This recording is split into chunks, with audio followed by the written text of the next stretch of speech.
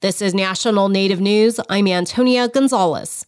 A pair of South Dakota House bills designed to codify aspects of the federal Indian child welfare protections in state law failed to pass on Monday. One of them would have bumped up requirements for the Department of Social Services to keep Native children with their families and tribes. The other outlined placement preferences for children, regardless of race, to keep them in their communities when they're removed from their homes.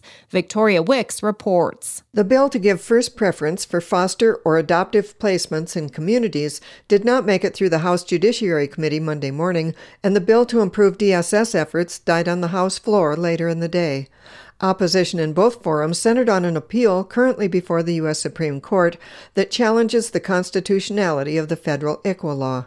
On the House floor, Representative Tony Venhuizen said if the Supreme Court finds that ICWA is unconstitutional, the state will have passed potentially unconstitutional laws. So as important as this issue is, at a time when the law is in flux before the Supreme Court, I would submit that this is not the time to make this change. We should wait and see what happens and consider a law like this next year. The case, Holland v. Brackeen, questions if preferred placement of Native children with Native families or tribes is race-based rather than political, and if the federal government, by directing state courts to take certain actions, violates anti-commandeering principles. Representative Perry Poirier is the prime sponsor of both bills. She argued against Venhuizen's contention. We have 9 tribal nations. We have citizens of those tribal nations that are South Dakotans. This is not a race-based law. As for the other aspect, Poirier said the issue there involves federal commandeering of state procedures.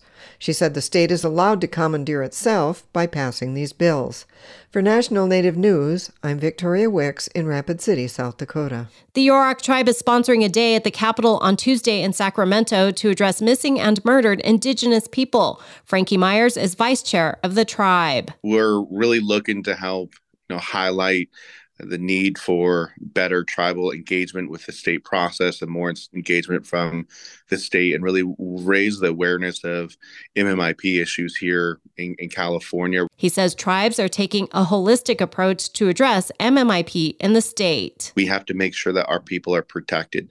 How we make sure that this stays in the focal point of our state partners is continuing to make sure that we're progressing forward with legislation and budget amendments that actually will make change to this epidemic. Myers says 3 pieces of legislation they're advocating for would do just that. One involves seeking $200 million added to the governor's budget to address MMIP. The other 2 bills involve public safety and protections for young people in the foster care system.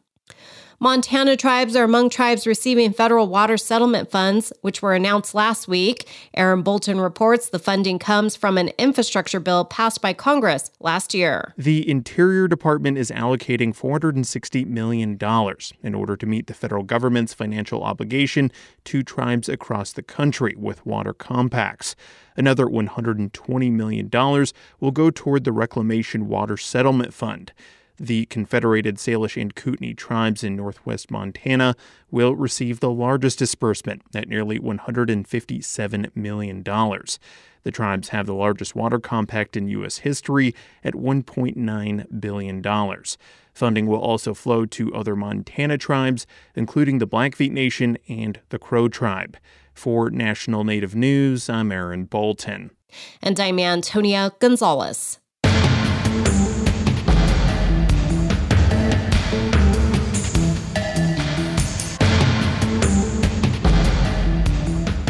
National Native News is produced by Koahnic Broadcast Corporation with funding by the Corporation for Public Broadcasting. Support by BNSF Railway, proudly supporting the nation's economy by moving the goods that feed, supply, and power communities across the country. More at bnsf.com/tribal relations. A historical master trauma class taught by Dr. Ruby Gibson and staff provides tuition-free online training to tribal members who are therapists, counselors, social workers, and traditional healers. Enrollment deadline is March 24th, 2023 at freedomlodge.org, who support this show.